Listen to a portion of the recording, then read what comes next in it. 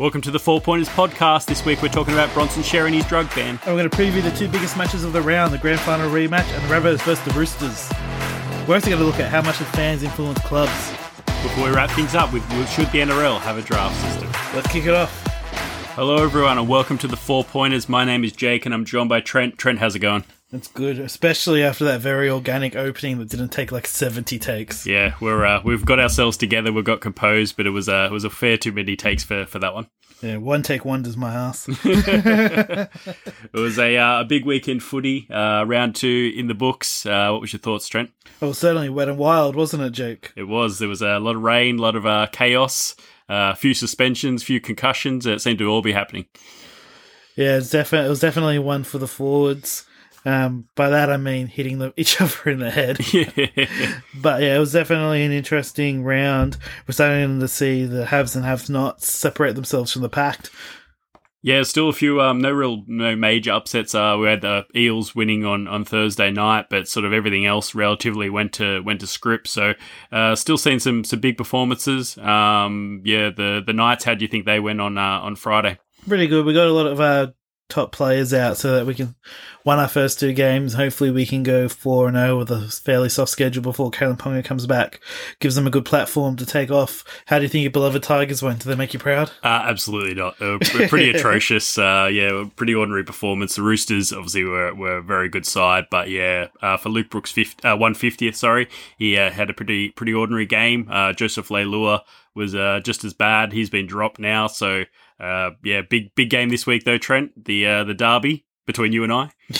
Mitchell Pearce's 300th game. Yeah, big one. Balmain's favourite son of a son.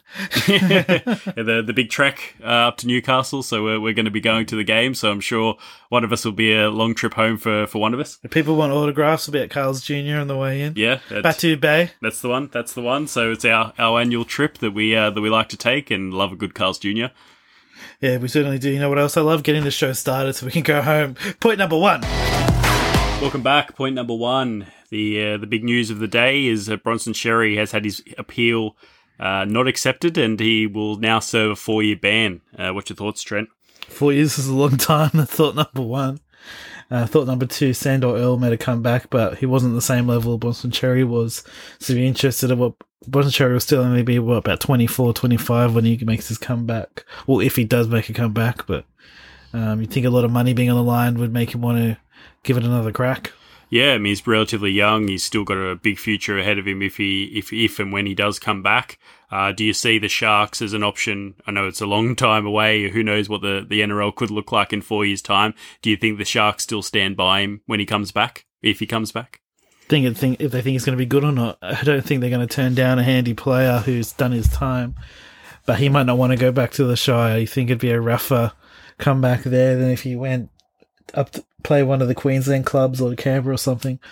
But that's a problem for 4 years from now, isn't it? That's a long time. Well, we've seen another player come back from a drug suspension through Queensland Cup, which wasn't great for him, was Jared Mullen, who has been trying to get back for a while now.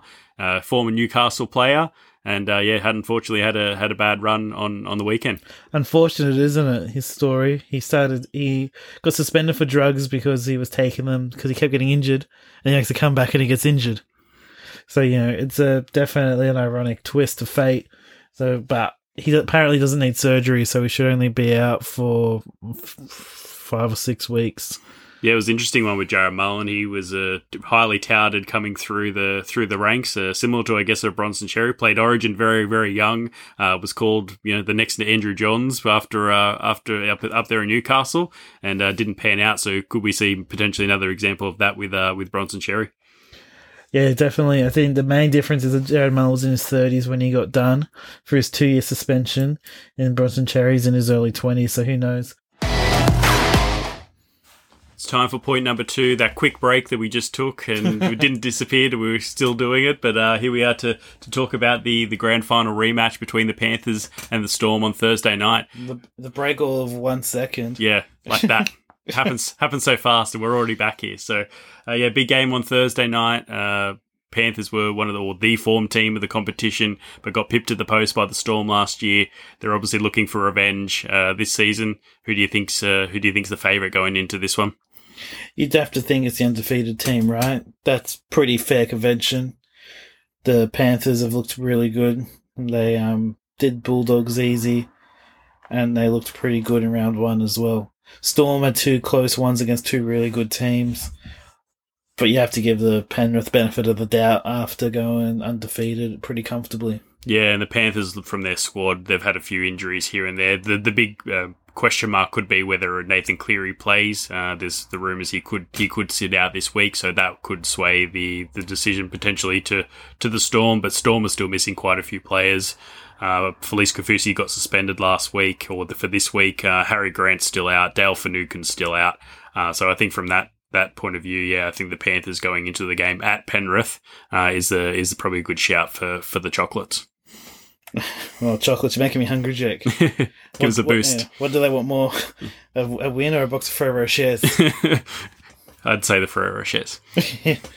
So yeah, I think who do you reckon the key players in the game, Jake? Obviously, Nathan Cleary is one of them.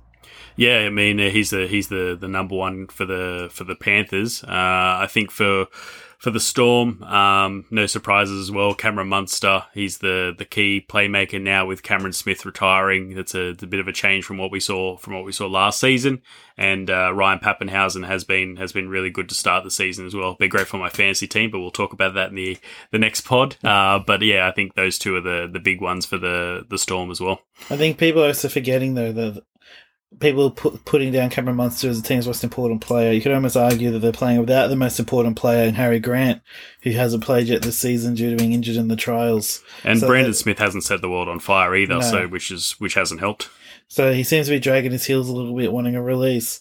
So they're also playing the Storm now without their full-strength squad, which people seem to forget. People, I think last year, were putting Harry Grant as 1A and Brendan Smith is 1B, but I think there's proven to be a gap now, especially how Grant played on Origin. So now is probably a good time for Penrith to play them, which is another reason I think Penrith could win this game. What's your prediction on the margin? I'm going to say Penrith by 8. Yeah, I think I'm going to be a little bit closer. I think Penrith by 4. Did I ask? Yeah, that's my opinion. That's my don't put any money on that one because it'll be probably terribly wrong. But yeah, I think Penrith will just edge the Storm. The other big match of the round, Sydney Roosters and the South Sydney Rabbitohs. The big rivalry, the foundation clubs. Rabbitohs haven't been there for the whole time. They took a bit of a break, but they were there at the start. They left the party, then they came back. Yeah, it's going to be a big one. Roosters have looked unreal. I mean, they have played Manly and the Tigers, so not a real good benchmark for quality teams. But yeah, the fact that Brett Morris has scored 2 hat-tricks, Tedesco's been really, really strong across the board. Luke Keary had an unbelievable game last week, still couldn't get 3 Dally M points. But yeah, I think it's going to be an absolute cracker. Didn't Luke Keary get 0 Dalian points? Yeah. I thought you said he couldn't get 3. No, couldn't. Yeah, we couldn't get points. Yeah, couldn't get Dalian points. He couldn't even get 2 or 1. No. I'll do you one better, Jake. Yeah. You got 0. 4 try assists and still couldn't get a point. Outrageous. What's he going to have to do against the Rabbitohs to get some Dalian points? He's going to have to save the referee's life and kick an 80-yard field goal. Yeah, and everyone else leave the field. Yeah. He's playing by himself. Yeah, I don't know whose mum he ran over, but it's not looking good with him and the Dally M judges. Well, Sam Thaiday was the judge, so it must have been his. Yeah, turned his back on Queensland, doesn't get any Dally M points. Yeah, so who's your key players for this one? Well, we can't go past Teddy Tedesco, best fullback in the world, possibly the best player in the world for the Roosters, up against the former Rooster, Latrell Mitchell, fullback, got a bit to prove against his former club. They went with Teddy in the fullback spot over him. Yeah, he obviously went to the Rabbitohs to play fullback and has looked pretty decent the first couple of rounds. He had that injury towards the back end of last season that missed the finals, but yeah, he has looked pretty sharp and as well in the Charity Shield in the lead up to the season. So yeah, could be a big one for him. He's sharp like a knife, but Tedesco's sharp like a machine gun. I don't think anyone's in the league of Tedesco the last few years, but Latrell's starting to catch him. Where would you rank Latrell? Would he be your number 2 fullback in the league at the moment? No, I still think you'd have Pappenhausen ahead of him. What club would have let Pappenhausen go? Yeah, the same one that let Tedesco go. So, yeah. Because you let Pappenhausen go because you had Tedesco. Yeah. Tedesco was gone 6 months later. That worked out well. That's a real blow to the Worked Clackers. out wonders. We could have a whole podcast just on all the mistakes the Tigers made. It would be an hour long, and I'd probably end up weeping. So, yeah, it probably wouldn't be a good one. Tune into the 4-pointers summer foray. Where we'll be giving you a 1 hour podcast on everything Tigers have done wrong for the last 10 years.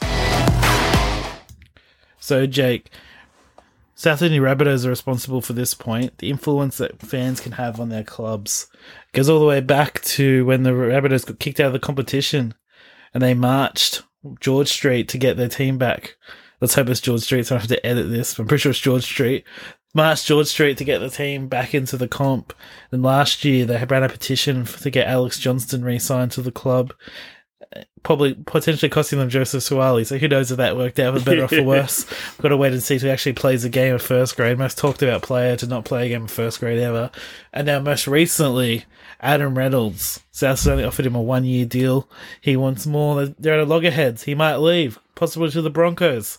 And now the Rabbitohs fans have got a petition online similar to the Alex Johnson situation, trying to force the club's hand to resign him. How much control should fans have? And what's your thoughts, Jake? It's a tough one, right? Because the club, at the end of the day, is based on results. So if they are dictated by the fans and the club goes to, doesn't go well, then you can't go back to the club, the fans and go, well, it's all your fault. You're the reason we're not going well because we kept re-signing the players you wanted to just re-sign. The fans will still turn around and go, well, no, we don't. Your coaches are wrong or your players are wrong. You're picking the wrong squad. So, look, I understand the passion. I appreciate the passion of the fans, particularly obviously around the one with the Rabbitohs coming back into the comp. And, Alex Johnson was a great player. Adam Reynolds is a great player. But at the end of the day, they don't know the salary cap situation. They don't know, they've had players had to medically retire for, Greg Inglis and Sam Burgess. So, look, yeah, I think it's a fine line between keeping the club and the fans happy and actually making sure you're getting results. While you were talking a very long opinion, I googled it. It was Chalmers Street, not George Street. You were close. I was close. Yeah.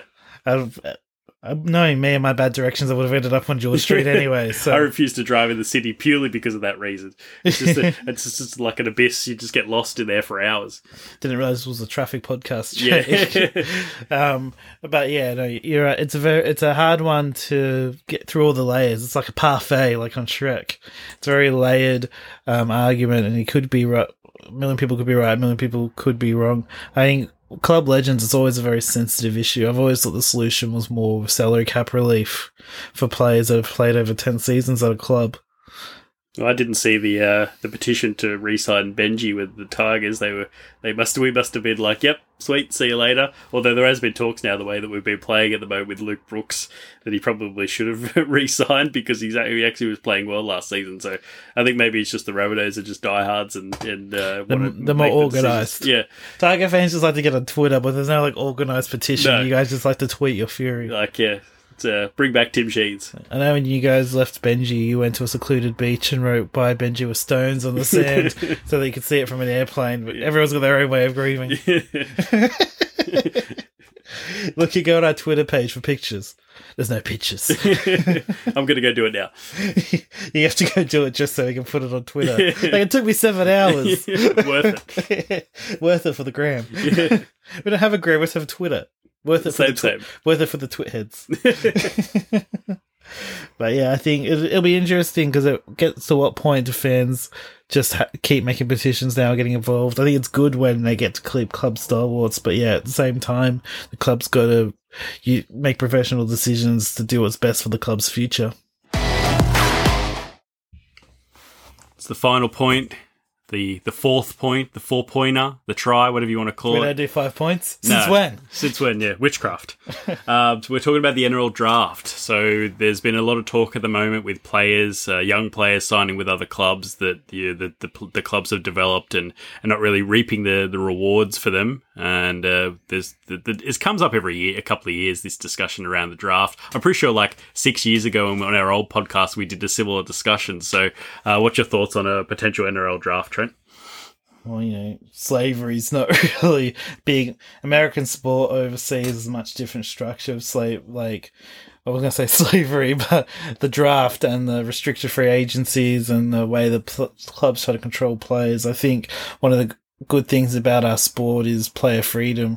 Part of that is giving them freedom about where they play, and I don't think it's the type of thing you can add. Like, if it's there, you can fight to keep it, but I don't think you can add it in the 2021, be like, all of a sudden, you don't get to pick where you play.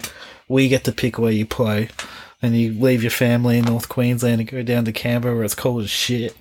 So no one wants to go to Canberra. As fun and practical as it sounds, I just think once you factor in the human element, it just doesn't work, and there's no way the Players Association would ever go for it. Like, we're going back to Terry Hill in 91 we googled that he fought it in the high courts and eventually got out of his contract with the Roosters, and it hasn't happened since. So I think the AFL's got some form, and they've got a lot of rules, like father, son, etc., that make it a little bit less of an issue, but I think even then it's a system that NRL would really struggle to incorporate. Yeah, I mean, the big one is the player safety, like you said, around if they've got a good family unit around where they, like I said, they might be in North Queensland or they might be in Canberra, and they're being forced to go and move to another club interstate. I think that really is really tough and could put a lot of pressure on the NRL and the Players Association to make a decision on that one. So yeah, I think it's a tough one. Don't think we'll ever see it in the NRL. You said we put a precedent where it didn't work. Fun fact: Terry Hill was my favourite player as a kid. But yeah, I think it's I don't think it'll go forward for the NRL. Yeah, I think the other thing to consider as well is the lack of competition in the American sports. So if you don't like being drafted in the NBA, you can't really go and play anywhere else, whereas you can go play rugby union overseas, or go play rugby union in Australia, go play rugby league in England, or go play rugby league in France. Like, there's a much more open market of trade for this sport, where NFL and basketball, there's only one place you can make a meaningful living, so you kind of have to play by those rules. But the NRL doesn't have that leverage of their players that those other codes in the States have. And there would have to be a massive overhaul too, right? Because at the moment there's currently, I think, 5 players a club has that signed to a development contract, and then potentially they get upgraded or they go to another club if they can't get a deal. I mean, we still have the junior system that, the Harold Matthews and the SG ball, but they're not really tied to that club. So yeah, I think we'd need a massive overhaul to do it. And yeah, I can't see that happening. I think you'd see a lot more money funneled into the high schools or into the local clubs, and a move away from the Harold Matts and all that. But it'd be a seismic change to how everything is done, how clubs spend their money and develop players, whether they get academy players like the AFL or father-son rules. It will still completely change the game. And there's so much difference too between the nurseries between clubs, like, a Panthers and a Parramatta has such a big, nursery, and even to Tigers as well to pick from, whereas somewhere like the Roosters doesn't necessarily generally bring younger players or youth players through their system. So that would be a big difference as well. Yeah, I think it would take away a big advantage a lot of these lower socioeconomic clubs have as well. Like I said, it just changed the game too much. I think we decided no draft. No draft. No deal. No deal. Well, that's our final point. Whatever the reverse of a kickoff is, let's do that. Yeah. See ya. See ya.